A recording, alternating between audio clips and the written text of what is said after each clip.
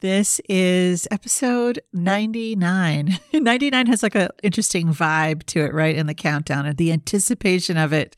And for episode 100, I do look forward to doing a little bit of a recap on what I learned and sharing some juicy behind the scenes tidbits. But I just want to make sure to thank you all again, those of you who've been here from the beginning, to those who have joined me along the way, to listening, to investing your time into these important conversations, and for sharing this with those in your community. And if you haven't yet, I'd love for you to join me in the celebration of this Unburdened Leader milestone, episode 100 milestone, and leave a review, a rating, or share this podcast with someone you think may benefit from it. All of those things really help support the show getting out there in the algorithmic world of the interwebs and the socials.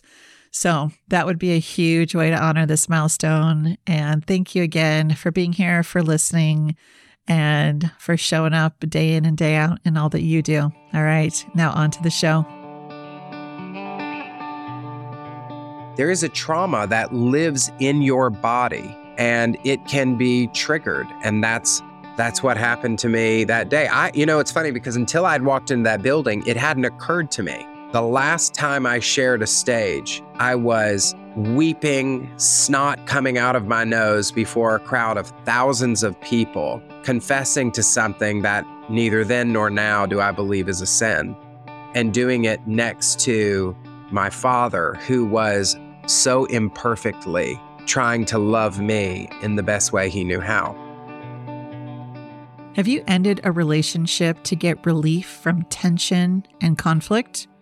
Do you struggle with developing a clear sense of boundaries around your responsibility and what's not your responsibility, especially when feeling that you're supposed to care for and carry the weight for how others think and feel about you? And what do you do in a toxic, untenable, or intolerable relationship?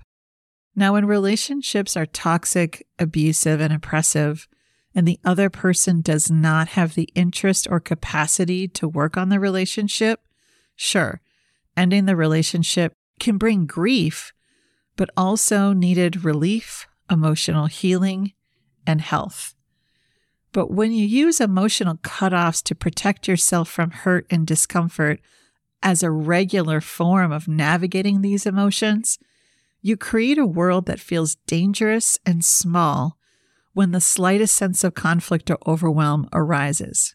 But when two people come together with clarity of boundaries, shared values, compassion, curiosity, humility, and needed support to work through conflict and disagreement, an emotional cutoff is unnecessary. And witnessing this can offer hope to those of you who do not feel like there is another alternative. I'm Rebecca Ching, and you're listening to The Unburdened Leader, the show that goes deep with humans who navigate life's challenges and lead in their own ways. Our goal is to learn how they address the burdens they carry, how they learn from them, and become better and more impactful leaders of themselves and others. Our relationships teach us so much about ourselves and others. Because our relationships are complex and often very dynamic, they can find our growth edges, triggers, and fears with immense precision and speed. Now, in my work with my clients, leaders, and organizations, I regularly see the impact of the protective tool called emotional cutoff as a tool to get relief from discomfort. And this leaves folks still carrying the weight of unmetabolized hurt, betrayal, anger, and grief. Now, while you get immediate relief from the pain in an emotional cutoff, if you don't do the work to heal the burdens from that painful relationship, whenever anyone else in your life reminds you, consciously or not, of those same feelings, the desire to emotionally cut off again becomes strong, leading to a lot of distress, especially if these relationships show up in your places of work or in spaces you can't easily leave without some serious consequences and impact.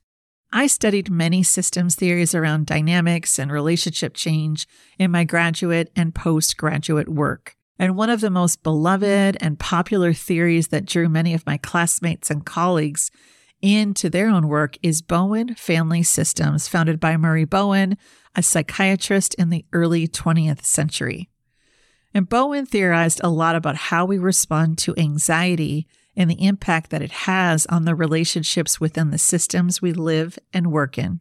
And one of Bowen's terms that he uses a lot is called the emotional cutoff, which I've referred to already. And we see this as a way of protecting play out on steroids right now in many spaces we do life in, and the online spaces only aggravate this need for emotional cutoffs. While utilizing an emotional cutoff may seem like a viable solution to any kind of relationship problem, we end up experiencing significant adverse effects in the long run, which can be detrimental to how we lead ourselves and others. So when you use an emotional cutoff as a regular practice, not as one where there's a lot of harm being done, but a regular day-in, day-out practice to protect yourself without unburdening the wounding from the original relationship, you likely may feel like you have limited or no emotional support. You may also ruminate a lot and perseverate a lot about unresolved issues. You may find it difficult to form deep and trusting relationships. And you may feel like your anxiety does not diminish as a result of the cutoff, but instead it increases. And gosh, I think this is most noteworthy. You may replicate the exact patterns you want to escape.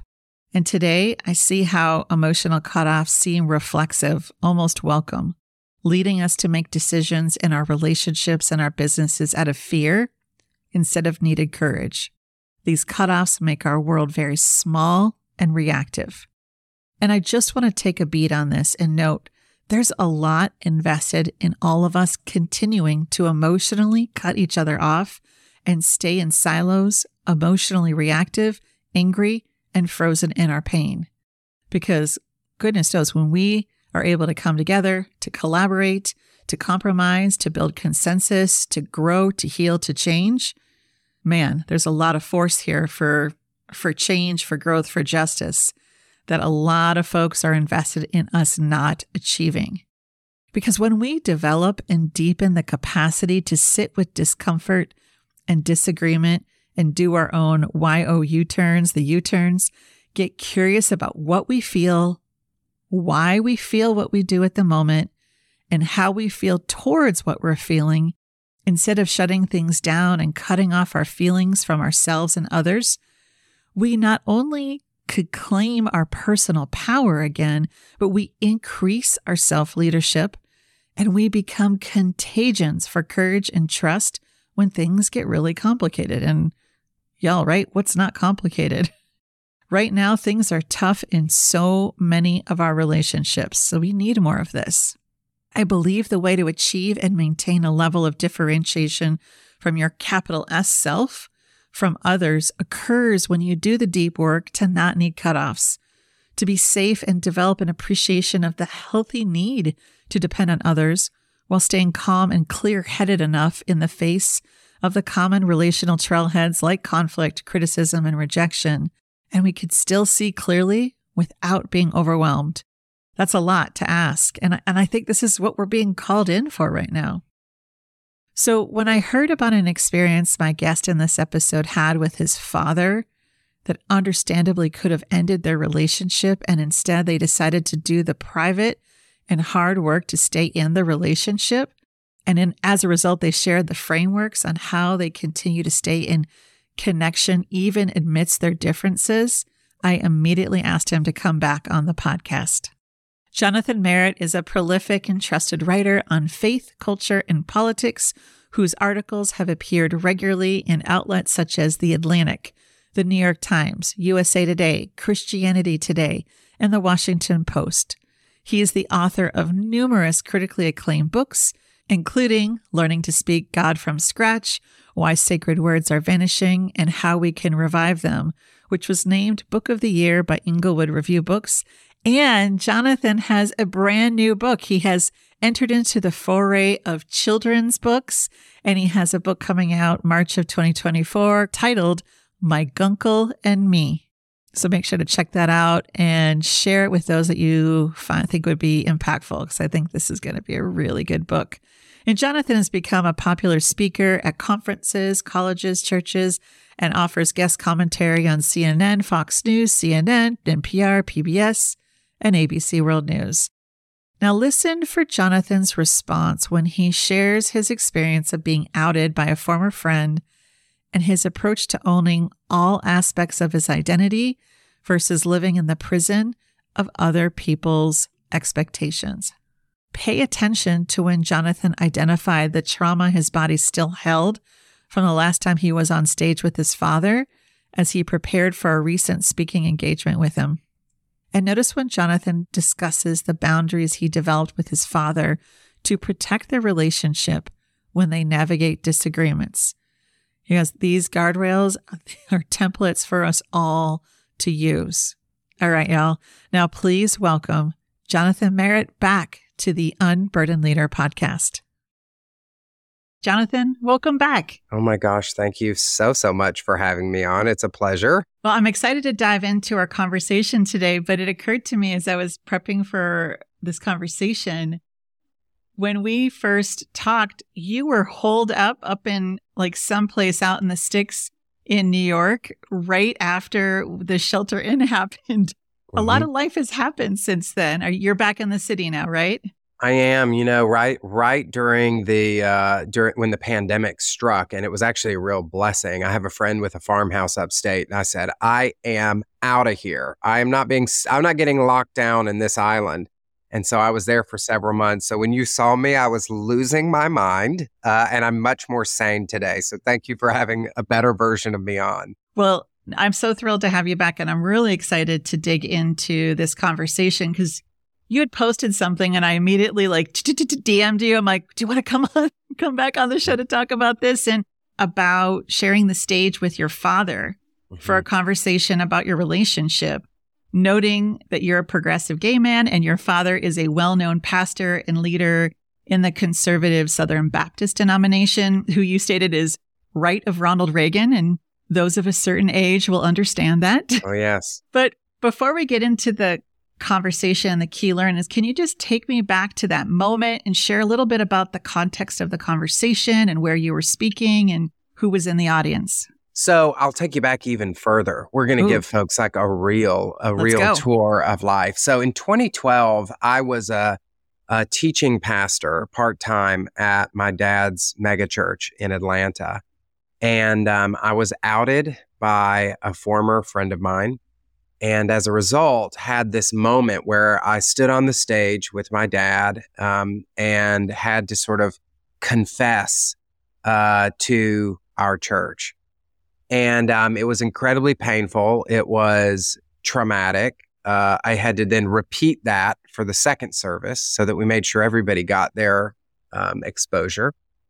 And a year later, I packed up, left Atlanta and moved to New York City to start a new life. I just knew, that I had a choice. I was either going to be who I was, who I knew that I was, or I was going to continue to live in the prison of other people's expectations. I want to pause you real quick, though. Mm-hmm. You said you had to confess, or that you were confessing. Can you say a little bit more? I mean, for me as a person of faith, I think I understand, but I just really want to get there's some context there around what that meant for you and what the agenda was at the time.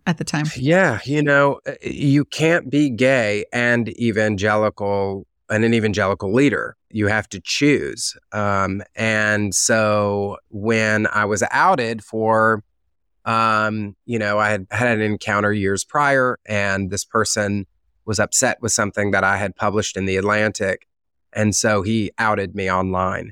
And when he did, you have to provide an accounting. Is this who you are? Is this who you're going to be? Is this how you're going to live? Because if you're not choosing to be celibate for the rest of your life, to be alone, to be single, to commit to this, this life of isolation, then you have to leave your community. And I wasn't ready to leave my community. I wasn't ready to have the world know this thing. I mean, in fact, I'd already scheduled a retreat with a therapist, and I was just processing, how can I begin to live in a way that's consistent and true with what I now know to be my identity.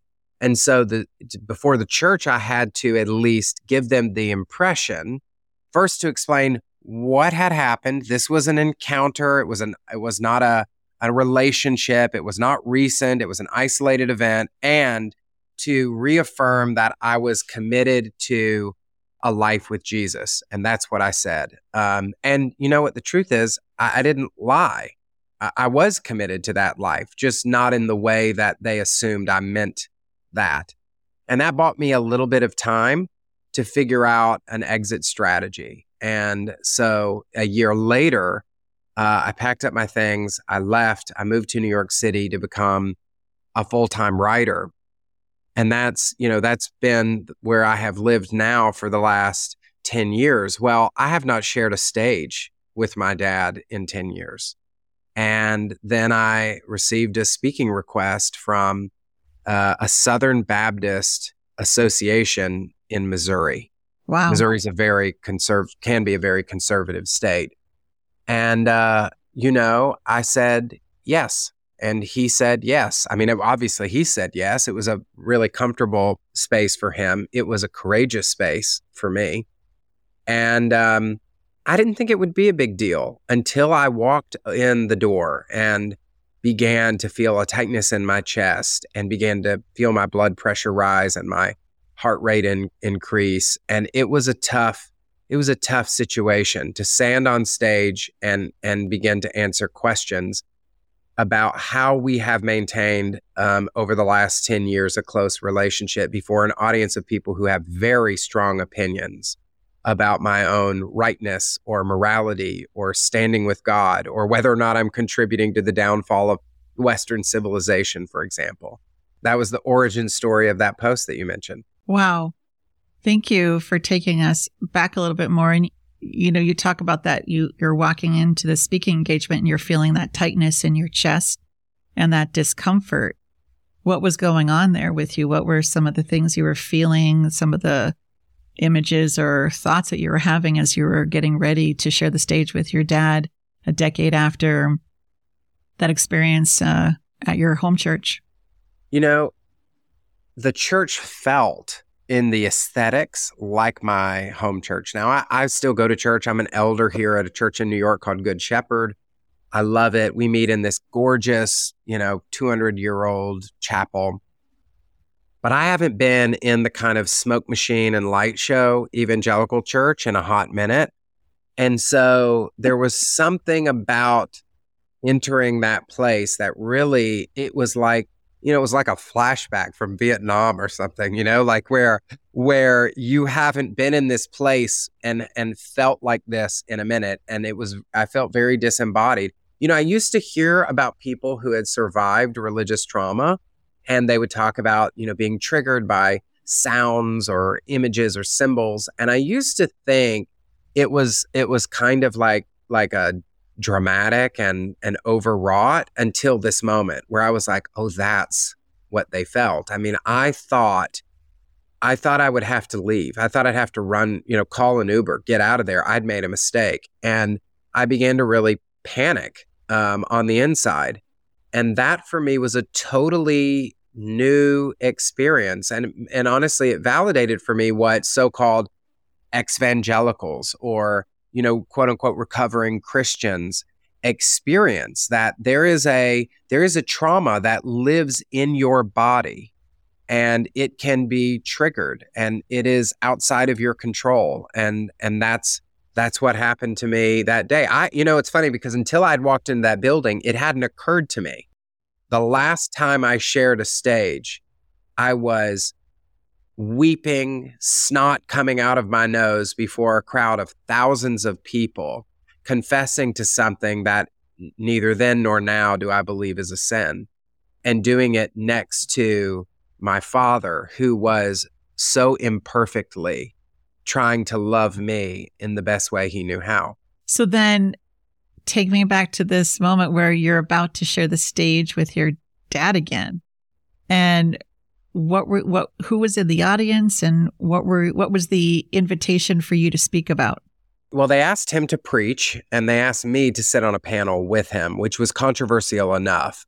In some communities, in fundamentalist communities, most American evangelicals are fundamentalists to some degree, and Southern Baptists certainly are fundamentalists in their orientation. So fundamentalism implies a separatism, right? You have to separate from people who are not like you. And so it's controversial for a person who's gay to speak words into a microphone where you can hear them, particularly in a holy space. Holy with air quotes, right? We're doing air quotes. Yes, okay. Holy, sacred, holy space, right? There's this kind of idea of the separation between the so-called sacred and the so-called secular in fundamentalism.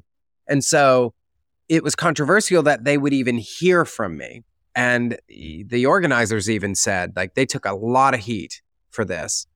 So I was in a room with 300 some odd people, pastors and their wives, who presumably were uncomfortable or unsure about my presence there. My dad preached a sermon that was unrelated to the topic of sexuality. And then they brought us up to have a conversation. And the reason that I said yes was, as the organizer had mentioned to me, he said, we have a lot of pastors in this area who have children who are queer, or who have parishioners who have children who are queer, and they don't really know what to do. And so we want to show them through your relationship that it is possible, even amid disagreement, to be loving. And so, I even thought at that moment, I thought, this is going to be uncomfortable, but if 300 children or more who are 300 queer kids who are living in homes who maybe are struggling with depression or suicidal thoughts, who are fearing for their lives, if those parents and those pastors can hear from a person like me, who has so much more in common with them than they even know, who may never encounter a person like me if I don't step into this space, if I can ease the pain of those queer youth even a little bit, then it's worth uncomfortability for an hour. And so that's why I decided to do it. Wow. Thank you for sharing that. And no doubt lives and families are being saved, but lives most importantly, because as you know, the suicide rate within the LGBTQ community is atrocious, and especially because of this particular narrative. So you're on stage with your father. Did they give you questions, or did you just have a conversation? How did this unfurl? And then I want to get into some of the key learnings you had from that conversation. Yeah. We had asked for questions ahead of time. And so we did a Zoom call. They talked us through the questions. And I think that was, symbiotic, mutually beneficial, like no gotcha moments. Mm-hmm. This is not that kind of event. This is not, this is supposed to be an event where we are learning from each other. I am not going to be pitted against him. That's one of the things that I've realized, is that I cannot be pit against my father in public. It's not healthy for me. It doesn't benefit anyone. But we can talk about, practically speaking, how we have built bridges to each other's hearts amid deep, irreconcilable disagreements. And so we had gone through some of those questions, and they were really basic questions. Some of them were personal. I remember one of the questions that they asked was, they asked the question, how do you manage this with family members? And what is their role in your relationship? And that's a big question, right? Because a lot of people, you might find that the parents and their siblings have different views.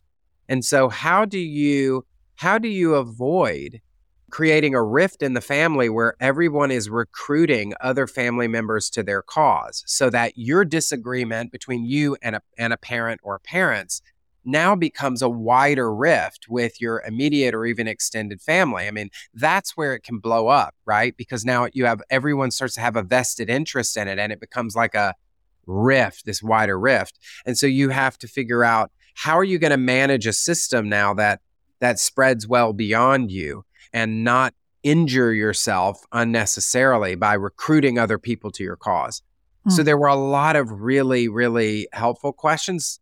not easy ones to answer, but I think that they really got to the heart of this relationship, which a lot of people are having to manage. Yeah, absolutely. And you had some really powerful key learnings. And one of them from this talk, and you wrote, it's impossible to love someone when you're constantly trying to change who they are. And this works both ways. Can you say a little bit more about how you came to this learning? What is expected and typical is that a person, a conservative, evangelical, or even anti-gay parent enters into this conversation trying to change their child. And there's a reason for that, because they have spent their entire lives falling in love with their dreams for you. And now those dreams are dead. Ooh. And it can be really hard to let dead things die, to let dead things go, to say goodbye to the things that we wished for and we wanted for and we longed for and we fantasized about for 15 or 20 or 30 years for our children. And so they have decades, many times, investing their energies in these dreams. And, the first stage of grief, they don't want to believe that they have to let these go. And so they think, if there's some way that I can change you into being the person that I wished you'd be or wanted you to be, then I can keep those dreams for you, my visions for your life, intact. So we expect that. But what is also true is that a child has their own dreams for the way that their parent will love and accept them and their future partners. And so they come with an expectation that eventually they can change their parent as well, perhaps through manipulation or coercion or waiting them out, or they're going to make a better argument, or they're going to enlist other people to kind of covertly make the case for them and kind of come in the back door, and they're going to have a miraculous change of heart. We have to be honest in these situations that both parties have an expectation for change, and that in many cases, that expectation for change becomes a prerequisite for relationship. Wow. If you don't become this person that I want you to be, then I can't be in a relationship with you. Then I can't love you or receive love from you. And so what often happens is that a party will enter in expecting the other person to do what they're not willing to do themselves. They say, I know where I am and I'm not willing to change, but you need to enter into this relationship being willing to change. We expect from someone else what we're not willing to give. And that's not a level playing field, right? That's not a position of mutuality. You can't build love like that. I can have hopes that my dad can change, but what I can't have is demands that my dad will change. Mm-hmm. And so I have had to learn that if I want my dad to learn to love me without expecting or demanding that I will change to become the person he wants me to be, then I have to be willing to extend to him that same grace to say, I will find a way, if possible, and it's not always possible, but if possible, to love you and receive love from you without asking or demanding that you become the person I want you to be. Absolutely. Another one that really stood out to me, and you alluded to this, another key learning from that conversation with your dad, was we fight with each other in private and fight for each other in public. Can you say a little bit more about how you came to that learning? We're in a moment now where the spirit of our age is fundamentalism. And it's not just from the right. A lot of people from the left are incredibly fundamentalist, not in a historical sense, but in their posture. And so many of those people, I have a theory, many of those people grew up fundamentalist.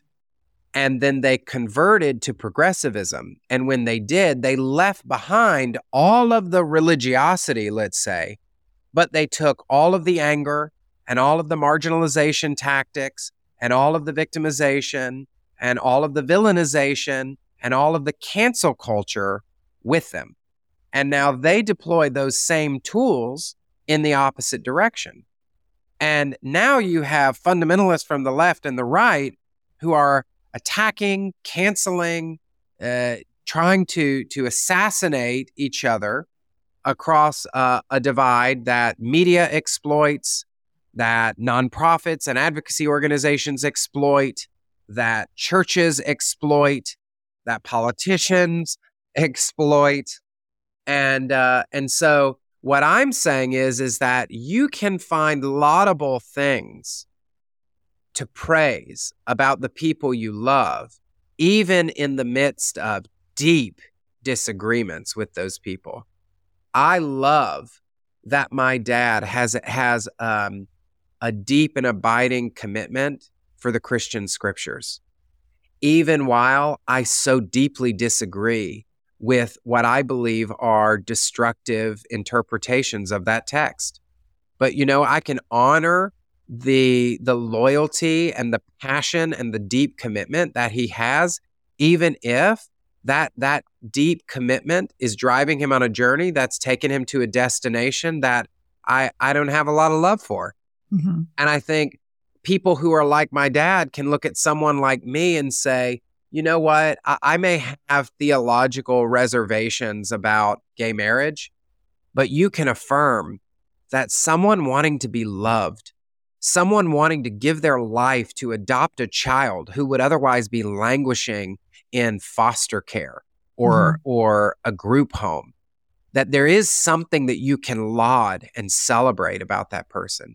And there are things that I can celebrate unrelated to this issue, right? That in many ways, my dad is a loving and committed father because he's been willing to stay and figure it out despite the difficulties. There are a lot of fathers who have cut off their children, who have publicly condemned their children. And my dad's chosen not to do that. And it has cost him. And that has taken a lot of courage. And I can celebrate that. And so we can choose how we are going to interact both in public and in private. And those ways of interacting don't have to be the same in those different forums. And we can make these decisions for the sake of our own health and well-being within our family unit. And in order to preserve the thing that we need, that we all children need from their parents, which is the love and affection and affirmation of their parent insofar as you can receive that and be safe. Yeah. And so I am making this, I'm not making this decision because I have Stockholm syndrome. I'm not making this decision because I'm afraid of what would happen if I criticized my father in public. I'm making this decision because I love myself enough to make a path to give myself what I know every child needs and wants and deserves in this world, insofar as that's possible. And those younger parts in us, our grown-up selves, still need to if they didn't get it. And so, yeah, you kind of touched on the other learning of loving across differences is difficult and messy, but worth it. Like just that, I think that's so essential too, because it keeps us out of echo chambers. It always has us checking what we believe and maybe that's just because from my time in DC where we debate for fun. Like that was like fun. Like, and have, and within a respectful relationship. And I think we've lost that. But this piece about fighting with each other in private, but for each other in public really stood out to me because that's so antithetical to the culture we're in, where everything, like some folks just want to get the popcorn and see the fights. But that boundary that you have on really important relationships to say, we're going to hash it out, but that's not for the world to see. This is for us. And we are for each other, and not in a spinny, inauthentic, fake posturing way, but because you're naming these differences. Yes. So I really appreciate it. And one other learning that you had is it seems obvious, but it's really important to note. You said the people who cry at your funeral matter more than the critics in your social media feeds. Do you want to say a little bit about that? Yeah, because it's related, actually. It's related to this last point. The idea is that when we are in this place of conflict, particularly with someone whose affirmation and acceptance we crave, like a parent, right? If that person will not accept us, we will often have this inner conflict where we go, are we right? Yep. Even if it's on an unconscious level. And so what we do then is we reach for acceptance from someone else to get what we want from our parent by proxy. Yeah. So we think if we hang our parent on a cross on Twitter, X, or Instagram or whatever, and we get all these people in the comments to tell us how brave we are and how right we are, that it will somehow give us, it will fill the hole that we have, which can only be filled by the parent. And what we end up doing is realizing that it doesn't fill that hole. And so we just recreate it again and again. We have to keep re-crucifying the parent, right? We have to keep re-litigating. It's like ongoing and perpetual patricide online over and over and over.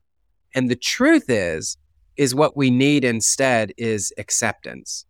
That I can accept in lieu of what I wish my parent would give me.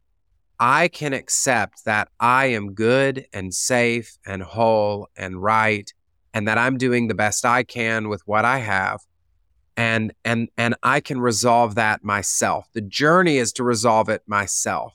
And instead, what we have a lot is we have on social media, we have the unhealthy externalizations of people's trauma wounds. Yep. And people are trying to heal their traumas in spaces that simply are not equipped for the task.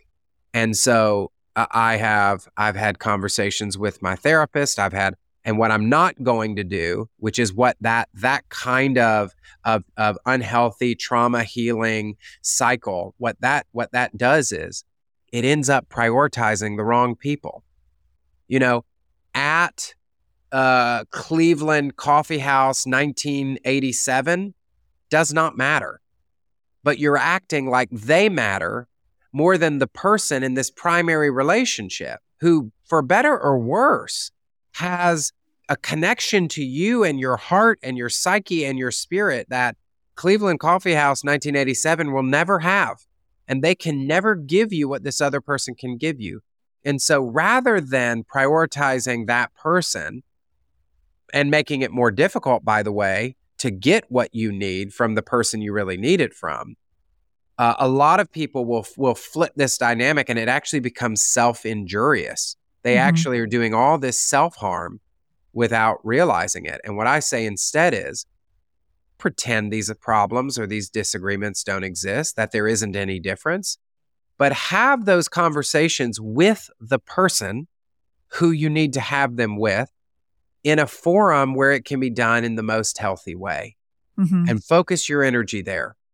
And for folks who are in a situation where they don't have like a relationship with your dad that you do, where that actually is not possible, and that longing, that's that hardwiring to be connected with our primary caregivers, to find healthy surrogates in addition to doing that for ourselves is appropriate. It's just when we don't do it in real life and the online stuff. And I've met some cool people online, but it not in that in that kind of way. It can be very dangerous and very toxic, and it feels like healing, but it actually deepens us more into that pain. So yeah, thanks for unpacking those and taking us back to that talk. And I want to talk a little bit more about how you distinguish between family, non-family, and chosen family. And do you see any substantive differences? And if so, what? Yes, there are huge differences. One thing I love living here in New York is I have a lot of chosen family that has sort of incorporated me in some really beautiful ways. And also, they will never be my biological family. That's just the long and short of it. I think that there's a kind of rosy way of seeing chosen family that overlooks that there's a difference. And as a result, then can prevent you from expressing and processing the grief that you should naturally feel from the fact that you may have to cultivate what you need from a surrogate family by admitting that it is both of those things. It is both beautiful and wonderful and not the same. I'm able to have both joy and grief intermingled, which are appropriate, in my interaction and experience with my chosen family.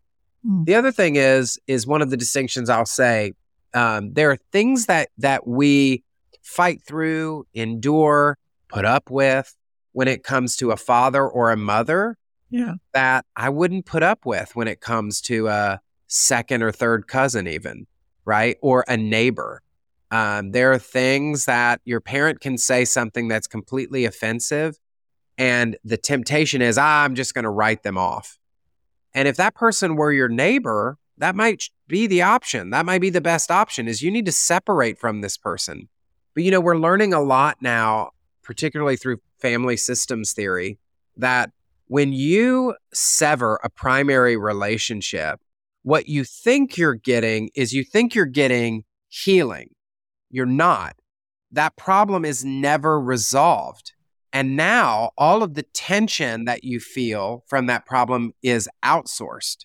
So people who cut off a parent will often find that they experience marital difficulties, or they begin to have conflict in the workplace that didn't exist before, because all of that unresolved anxiousness and anger and energy is still there. Another thing is that primary relationship, there's a part of a parent that lives inside the child. When I moved to New York, I began to realize my dad had a little bit of a temper growing up. And I started to realize I had a temper. And I was like, where did this come from? And what I realized is that if I could learn to heal the relationship between my dad and I, then I also was able to heal what was going on inside me. But if I sever that relationship, then I sever the potential for true healing. And so now, again, this is not always possible. No. If you have a parent who is, say they're incredibly verbally abusive, they have a chronic inability to respect boundaries, they're physically abusive, they make you feel unsafe in some other way, then you sometimes have to walk away, or you have such a reduced relationship that you almost have no relationship. And so you have to begin to figure out, how do you form, when it comes to your primary family, how do you form appropriate boundaries that make love, acceptance, and healing possible insofar as they are possible? And I love that you brought up the cutoff phenomenon that was talked about in family systems. It's something that I talk with a lot of people about, and we can do it in a healthy way when it's necessary. The healing doesn't always have to happen with the person who wounded us, where the betrayal was, where the wounding was. But if we are cutting off to get relief, and what happens in our nervous system, we stay frozen in that moment in time. So whenever any type of dynamic in our life pokes that memory, we're going to respond the same way we did with the person that we were trying to exile. And so we exile that within, and then our world, and then we end up just spinning out. So to metabolize that, again, it's not always possible with, sadly, it seems to be more often than not. And when you can, but how to, there's even if the person, particularly if it's a parent, doesn't have that emotional literacy and maturity to sit with discomfort, it's been a big issue. How do we go through the grief? It's at the top of the list. And very, very strong boundaries are not cutoffs, even though they may feel like cutoffs to the other person with their expectations. But it is so important.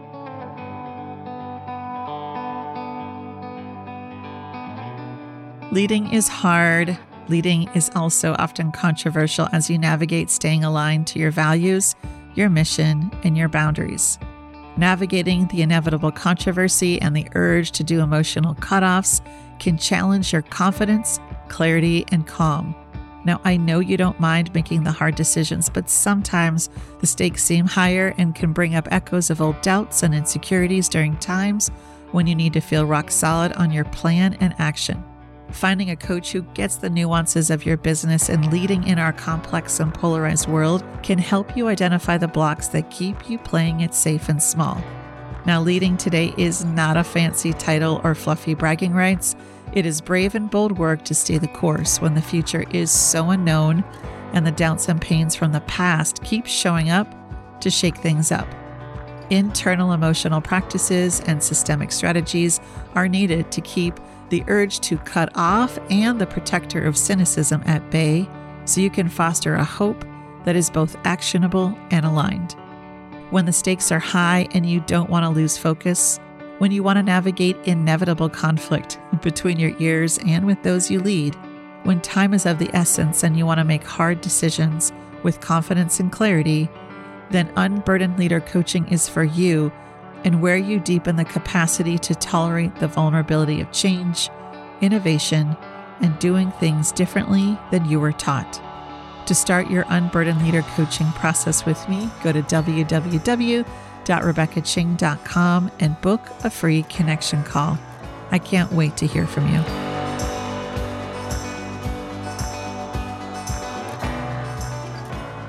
I'm curious too, what are the trade-offs that you make in deciding how to move forward in a relationship that's not family, where finances, reputation, and security are often at play? I ask this because a lot of times people are tolerating a lot more in a relationship because of just basic, needs or fear of losing community or belonging. This is super hard. And this is, we've lost the ancient art of discernment. So everything for us is sort of binary and black and white. And in many cases, there's not like a right and a wrong way or a right and a wrong decision. There are these like series of imperfect paths that you can walk, and each of them have their own pitfalls and risks and liabilities. So, do you quit your job because of XYZ? Do you cut off a best friend who you've known for 40 years? These are hard questions. And I think that for me, you have to first begin to try your best to redesign the relationship. So for a lot of people, the relationship is not working. And the way it is right now is unsafe, or it's unhealthy. It's just untenable. It's just a source of stress and discomfort. And the question is, first, it's not, do I stay in relationship or cut this person off? There's a whole bunch of things in between those two things. I always look at things like, how much do I have invested, right? How much do I have at risk if I walk away? I'm a really sentimental person. So how many years do we have in this relationship? I look at a lot of these things to determine how much energy am I going to put into this? I'm not even going through this triage if it's my next door neighbor. Goodbye. You're out of here. If it's someone though that I have some, what I would say, like have some city miles with, like we have lived it. We've survived some things together. The one thing you can't make in life is old friends. And I value those. And there's a real value to somebody who has known you when. So I'm willing to invest some time and energy to preserve those, long relationships. And so in between tolerating unhealth and reflexively cutting off someone is a process of negotiation. For a lot of people, there's been a life cycle even with my dad and I, and it begins with avoidance. Let's just pretend this isn't real, right? And we have this kind of Clintonian don't ask, don't tell thing going on, right? Maybe he's dating, but I'm going to pretend he's not. I'm just saying he just moved to New York and he's living a celibate lifestyle. And I'm thinking, you know what, if I don't think about this and we don't talk about LGBTQ theology, politics, inclusion, then it's almost like it doesn't exist. Like he's not this person who has these different views. And so we lived in avoidance for a while. Avoidance, you will never resolve the problems. You'll never resolve the tensions. It is a posture that is almost assuredly to keep you stuck where you are. So for us then, we began to kind of renegotiate our posture toward each other. And we entered into a period of confrontation. So it left avoidance and now it was confrontation. And so then what you do is you just like drop a firebomb in the family chat and walk away, right? or you just casually ask at the Thanksgiving table a charged question when everybody else is there to kind of weigh in. You begin to exert a lot of heat directed at the difference, but not a lot of light. And there are no rules or boundaries in place. So it's kind of, it's the Wild West. You're just firing at will. This is not only like avoidance, you're less likely to resolve the tension and stay stuck, but it's the posture where you're most likely to sever the relationship. You're offending each other. You're becoming less likely to change because you're defensive. You're entrenched. You can move beyond that. That's where a lot of people move to cutoff. They go from confrontation to cutoff. And what I say is you can move from confrontation to engagement. You can begin to think about what are the boundaries that you need and what are the boundaries that I need, and can we respect those? What are the forums in which we will engage, and what are the forums where we will commit together not to engage? We don't talk about these things on family group threads. We've said this is off limits. There's no politics. There's no sexuality. None of that is on family group threads. We may say we can only have these conversations face to face. We won't even have them over text. We won't even have them over the phone. We may not even say that we'll have them over Zoom. In my family, we have them over Zoom. But you may say that doesn't work for me. We can only have these in person. You may set time limits. Mm-hmm. We'll discuss these things for 60 minutes.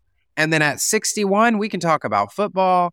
We can talk about the latest book you read, but the conversation shuts down because if we exhaust ourselves emotionally and mentally, that's where we get in trouble. So you begin to kind of build this in. Now, if a person is unwilling to meet you in this place of engagement, then cutoff may be necessary. If a person says, no, I will not meet you here. I will not respect your boundaries. I will not accept any guidelines or restrictions on this. It's my way or the highway, then it may need to be the highway. But for many people, they will enter into a place of engagement. I would say that's not even a cutoff then. That's an intent, like after trying to make some bids for some negotiations. And if they're not met with reciprocity and mutuality and negotiation and curiosity, which I have a question I want to get to about that, but then it's like, okay, now I need to go into grieving what I hope for isn't and what is tolerable with this person. Right. And I've talked with a lot of people over the years too, how someone who may be a best friend or a really close family member may be still someone in your life, but they're like a person of history is what we call them. They're maybe not your go-to person anymore, even though maybe parts of you want that to be able to still go back and have them be your person you call in the middle of the night or with something or share your best news. They may not be that person to hold that vulnerability and hold that trust. But like you said, there is something so rich with those folks that you can sit down with and you don't have to explain anything. And you do that on occasion, but it might just have to be renegotiated externally. But most importantly, I think like internally, like, okay, this person isn't in the inner circle anymore, but I'm still choosing to keep them in this capacity if there is in that. But you gave a beautiful framework of just this, but it's about mutuality. And if there isn't this commitment to let's work on it together, it can't move forward. And so then we have to make that decision. Is it going to be a firm you're out or a big distance in that? And that's sad. There's a lot of grief to work through that. But I want to touch on this. You wrote an article recently in the Religion News Service, and you covered it. It was a wonderfully nerdy, heady article. I loved it. And maybe not heady, but you're going deep into some theological stuff that the Catholic Church is referencing. But you had this quote that really stood out to me that I think is applicable to so much. And you said that we should hold our conclusions loosely with deep humility, which is like, yes. And I'm wondering if you want to say a little bit more how this is different for what you were taught growing up and in some of the professional circles that you've worked. Well, growing up in conservative evangelicalism, you don't have a lot of tolerance for evolution. I mean that both in the Darwinian sense and also in terms of human evolution. Right. People are not allowed to grow and move beyond. And it is the nature of conservatism, right? Progressivism loves to progress, loves evolution and change, assuming that change is always progress. Conservatism is trying to protect what is. And by the way, it's not one's good and one's bad necessarily. Sometimes from a macro level, these can be sort of countervailing forces that can be to some degree healthy and help each other to kind of coexist in a way that's healthy. They're not working very well in our society right now, but those impulses to preserve what was and to embrace what is or should be can be both healthy and they can coexist healthily. So that's what conservatism does. And conservatism does that by saying this thing was and is good, true, right, and therefore should not be changed, right? That can be true for customs and traditions. It can be true for cultural hierarchies and orders, and it can be true for belief systems and spiritual conclusions, right? Intellectual conclusions.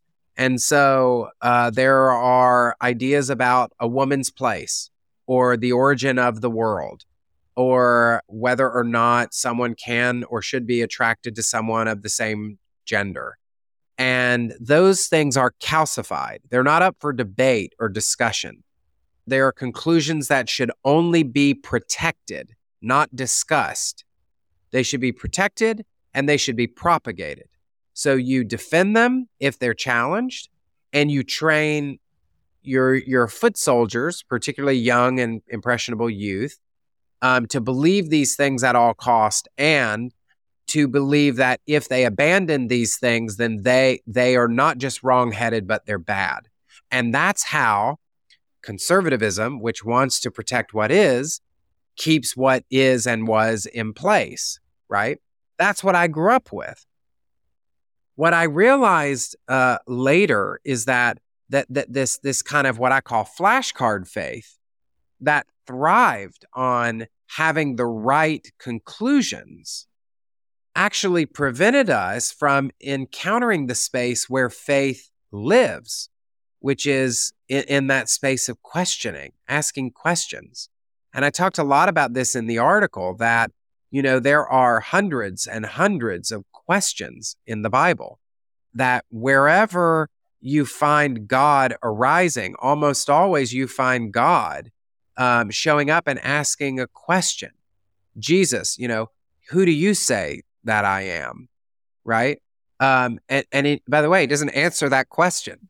He just poses it. And there is something that faith is the ability to trust. And trust is only formed when we're willing to enter into a space where there are possibilities. And then we choose to trust one of those possibilities. That's faith. And faith is not certainty that you're absolutely right and you don't have to think about it anymore. In fact, it's questions that have this kind of cyclical nature that drive us back again and again. Well, I kind of thought that, but was that right? That's the thing that keeps our minds always set on the things of God, right? From a faith perspective, always asking and re-asking and re-asking and re-asking all of these questions. Questions become a threat in fundamentalist communities because questions imply possibility. There's the possibility that somebody may reject your conclusion. And if that's the thing that you most fear, then you have to prevent that possibility from ever emerging. And that's why a lot of faith communities, if you go into those faith communities, you tell me what community you're a part of, and I can give you 3 questions right off the top of my head that if you ask those things more than a few times, you're going to be shown the door. They'll give you the answer once or twice, but if you keep raising those questions, you're not going to be around very long.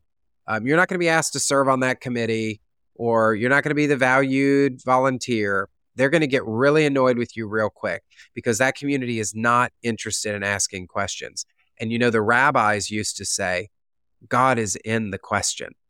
God is in that space between wondering and accepting or trusting the possibility. That's where God shows up, and that's where God lives. The fact that there are spaces that have no room for questioning, it feels like this is where white Christian supremacy culture in particular is hunkering down, right? And the binaries that you spoke about, like either you're right, wrong, save, not save, good or bad, straight, gay, in, out, us, them. There's no room in these spaces for ambiguity or nuance.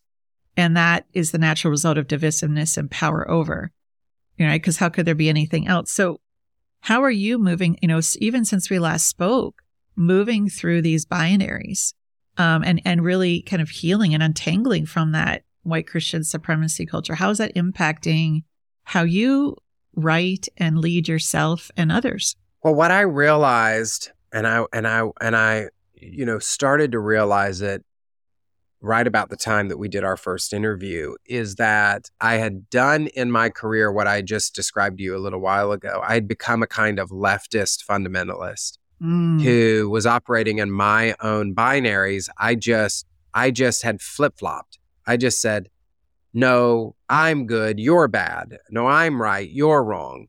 No, you're the one who should be driven from acceptable society, and I'm the one who should be centered. Or people like me, or people like that, or people like. And so what I have begun to do is to, one, stay away from those spaces that encourage us to weaponize binaries. And for me, that's always been Twitter. So I don't spend a lot of time on Twitter. I used to be a big Twitter warrior. I built a big platform there. It was a place that I got a lot of action, and it's not healthy for me. And I couldn't find a way to be healthy in those spaces. I began to realize that I was talking to everybody harshly, and that there are a lot of people, maybe you're a woman of color, who when a white man uses the same language that he would use for a white man, and in that same tone of voice, it has a different impact, no matter what his intention is. Yep. And I couldn't regulate in those spaces, and I was doing harm in those spaces. That was a sacrifice I had to make. I had to say, you can't have this anymore because you cannot be trusted with this. It doesn't work for you. And I had to walk away from that, unfortunately. I write a lot fewer articles than I used to, because there was a time where I was writing 3, 4, 5 articles a month. I mean, that's an unbelievable amount of production. And those articles tended to be whatever the issue of the day, the debate was. I was just jumping from debate to debate to debate. And what I was doing was I was using the Bible to shame people or scold people or attack people or dismantle people. I was using my own wit, my own arguments to do that. And it doesn't mean that you can't take that position and that somebody shouldn't stand up and say, this isn't right. That you should be able to do that. But I was doing it with anger and snark and bitterness. And not all the time, but oftentimes.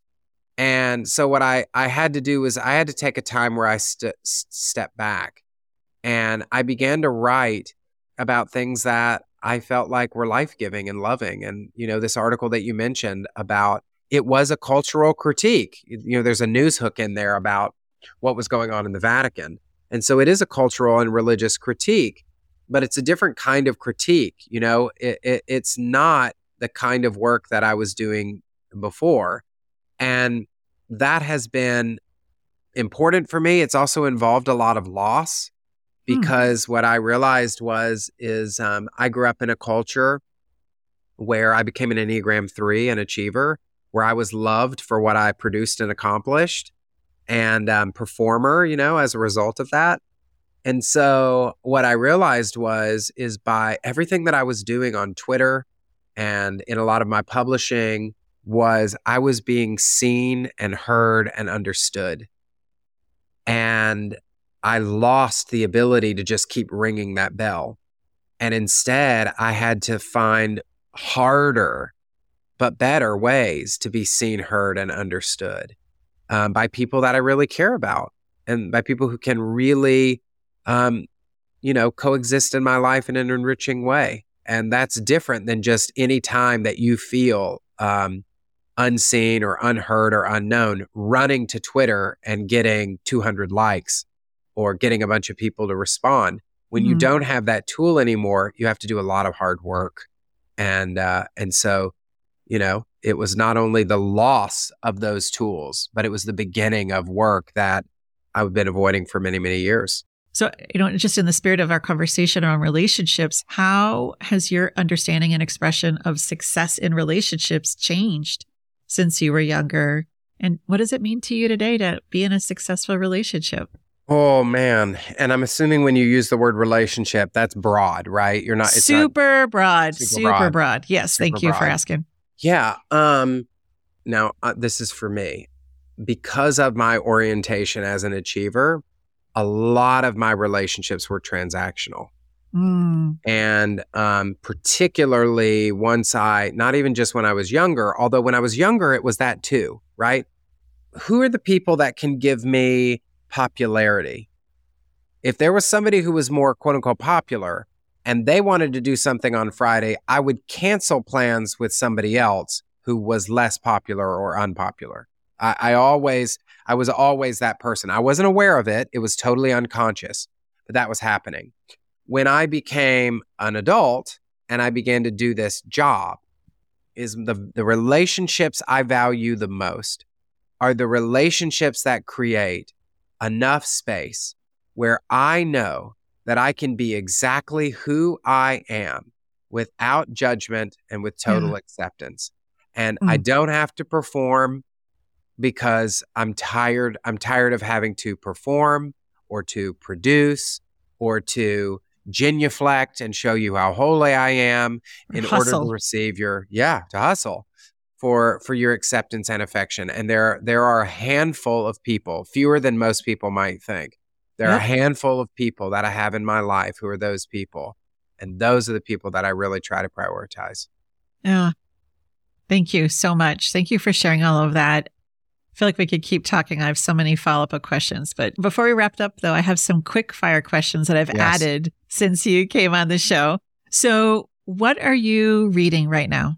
Oh my gosh, what am I reading right now? I'll tell you what I'm reading. I am reading, this summer, I was blocked as a writer, and I took a group study. I joined this group in New York for 13 weeks studying The Artist's Way. Some people will know Julia Cameron. And let me tell you, it lived up to the hype. So after the course ended, I continued to do the morning pages, the artist dates, all these kind of spiritual practices. Found out that she has a new book that came out this year called Right for Life. And so I am knee deep right now in Right for Life, which I love. And then I'm going to give you one other book because it's apropos to what we've talked about. And it is beautiful. It is a book by Jedediah Jenkins called Mother Nature, Mother, Nature. I haven't finished it yet, but it's the story of him. He's a gay man who travels America to this 5,000-mile journey with his mother to try to bridge their differences. And it is funny and it is heartbreaking and it is beautiful. And I wish that I could write like he writes. And I would say either of those books, if you're looking for self-improvement, go with the first. If you're looking to take a beautiful journey that will open up your heart and really pour in some like gorgeous, gorgeous words and lessons, then I would suggest his book. I actually just ordered The Artist's Way and the workbook because I was at a retreat and Alok Venman was talking about their writing and how it just blew up when they were stuck. And I'm like, okay, game on. So, all right, I'm here. I keep hearing this. Yes. What song are you playing on repeat? Well, listen, let me tell you right now, it's Christmas and I don't know when this is going to air, but I am a non-stop Christmas person. Now, if you want to know, like, what is the one that I am really, really putting on repeat in the Christmas season, it is by the band Over the Rhine. Oh, gosh. And do you know Over the Rhine? Yes, yes. So I just finished an article about like Christmas songs, like the lesser known Christmas songs that you should know. It's a gorgeous, gorgeous song called Darlin' Christmas is Coming. And I'll tell you one other one, actually. That's, again, apropos to our conversation. It's a song by Phoebe Bridgers called If We Make It Through December. It's an old Merle Haggard song that she covers. And here's what I would suggest your listeners do. That song was released by Merle Haggard in 1973. Listen to Merle Haggard's version and listen to her version because you will know what deconstruction looks like. Whoa. She takes this kind of, follow the bouncing ball, slick Nashville production, and she strips it down and makes it somber and reflective. And the song is about loneliness and unemployment and financial hardship. And if we can only make it through December, it's a song of solace for those for whom the holidays are hard or even painful. And so I definitely suggest that one too. I'm playing that one on repeat. What is the best TV show or movie that you've seen recently? Oh my God, I have this one. This one. Let me tell you. I am loving Julia on Max. Oh, so good. I'm right in the middle of the second season. I absolutely love it. And I'm telling you why. It's going to do two things for you. One, it will scratch the itch that everybody wants scratched right now for nostalgia. And this show will do that for you. The other thing that's really interesting that you'll find is it is a commentary on the evolution of media.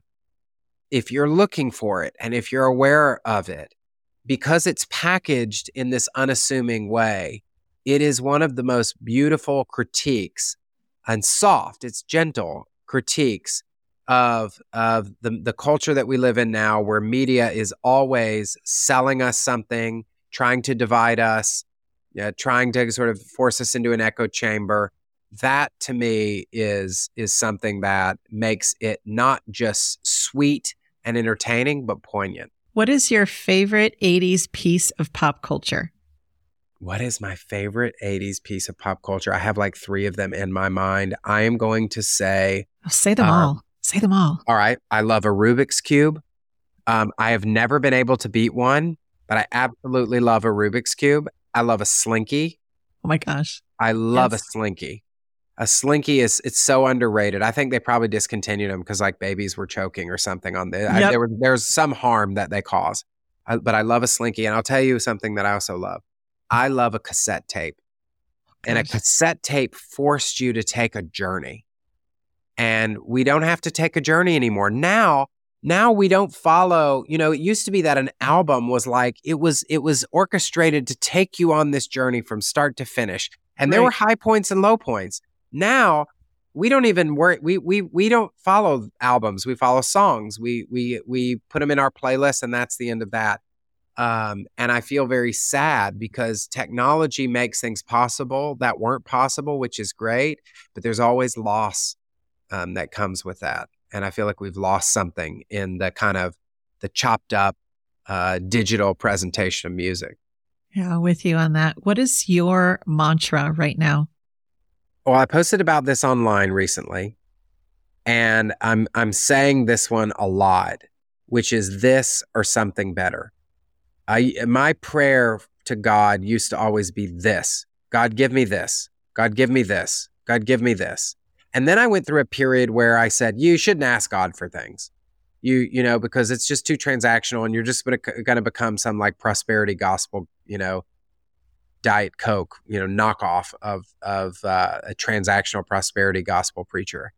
And so I stopped asking God for things. And then I started to realize, like Jesus said, give us this day our daily bread. Jesus said, ask, you ask not, you have not because you ask not, and knock. And it doesn't mean that God's always going to give you what you ask for. So I said, okay, well, maybe I should pray this, God, give me this. And then I thought, well, it's a lot of times in my life where this wasn't very good for me. That actually I wanted a job only to realize that there was a better job and that job was never suited for me to begin with. Or I asked God to make a relationship work and that relationship was toxic and I was just stuck in the codependency and I was infatuated with somebody who was not good for me. And so what I now say to God is I'm still willing to do what you do in a good relationship, which is to name what you want. But I'm also willing to create enough space and to hold it with humility to say, this may not be good for me. And if it's not good for me, I don't want that. So I'm now constantly saying, I want this or something better. What's an unpopular opinion that you hold? Oh, now you're going to get me in trouble, Rebecca. I don't like that question at all. That is a tough one. Well, what do I want to give you? The juiciest one. That will not get me canceled on here. Oh, geez. All right, I'll tell you this. I'll give you one. This one could get me in trouble. I think the best candidate for president right now is RFK Jr. You're welcome. You got it. I'm in trouble for that one. And by the way, that's not saying much, right? That's the best candidate for president right now. But if I had to pick one to be president, that's the one I would pick. So throw your rotten fruit at me, folks.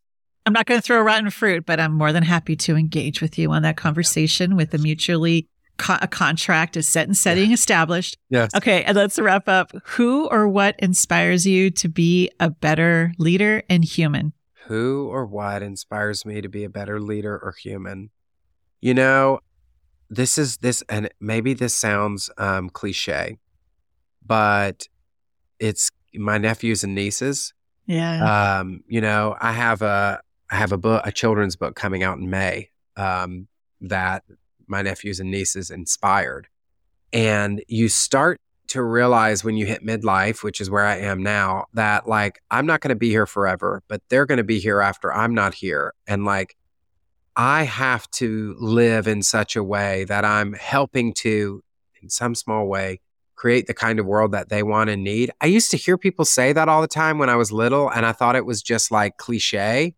And now I'm feeling it in my bones. I feel this real responsibility to make this world less awful. I mean, it's so awful right now. And to make this world less awful and not completely obliterate it and destroy it by the time I am done with my time here, because they're going to have kids and they're going to have nephews and nieces of their own. And what about them? And so I'm entering that stage of life, which says I'm definitely getting older, because I'm starting to think about what life on earth will look like after I'm gone and trying to live in such a way that takes that into consideration. Thank you, Jonathan, for coming back on the show and for this important conversation today. And I look forward to connecting in the future and probably more sooner than later so we could talk about who's best for president. But other than that. Oh my gosh, yes. Oh my gosh, please tell me all the reasons I'm wrong, and I may be. I plan on sending you a lots of bullet points on that one. Thank you so much for your vulnerability and just sharing your heart and your experience. And just thank you so much for your time. Oh my gosh, my pleasure. Thank you. All right, everyone, before you go, I want to share some key learnings from this important Unburdened Leader episode with Jonathan Merritt. Jonathan shared the choices he faced with his father and his former faith community after being outed by a former friend. Now, Jonathan eventually chose to be true to his identity instead of choosing the detrimental path of trying to be who others thought he should be. And by detrimental, I mean life-changing. A lot of lives are lost when people deny who they are in their existence, and trying to mask that to be who other people want them to be can come at a cost where people don't even want to be here anymore. So instead of turning to that level of harm or cutting off from his father, which a lot of people have had to do, they've had to end relationships with family members when faced with dehumanizing rejection of their identity, how Jonathan instead moved forward with his authentic life, how they chose to stay in conversation, and since they're both public figures, how they moved forward with conflict privately and built a practice of being for each other, not against. They also entered into discussions of disagreement and conflict without the agenda to change the other. Imagine that, y'all. That's a tough one. That is a really tough one, if I'm going to be honest with you, because I'm like, it's hard pressed to find conversations where there isn't a good little cluster of parts of me saying, well, I'm right, they're wrong. How can I get them to see the light? Right? But that's not loving. And as Jonathan wisely noted, loving someone when you try to change them is hard. It's near impossible. So I'm curious, do you use emotional cutoffs as a form of protection in how you lead yourself and others? What burdens do you need to address so you can build a deeper capacity for courage in the face of conflict? And what support do you need so you can lead with more differentiation of self when the world feels so polarized and cut off? Jonathan shared with us how hard it is to choose to do the work to heal instead of defaulting to emotional cutoffs. And he also shared the fruits of what can happen when you move forward and do this deep work to achieve a lot of healing, growth, clarity of values, and mutual respect. And even if the other person involved can't honor your dignity in conflict, you can move forward with healing and growth to avoid repeating this toxic dynamic in your relationships wherever you live and work. And this is the ongoing work of an unburdened leader. Y'all, thank you so much for joining this 99th episode of The Unburdened Leader. You can find this episode, show notes, and free Unburdened Leader resources, along with ways to sign up for the Unburdened Leader weekly email and ways to work with me at www.rebeccaching.com. And if this episode was impactful to you, I'd be so honored if you would leave a rating, review, and share it with somebody who you think would benefit from it. And this episode was produced by the incredible team at Yellow House Media.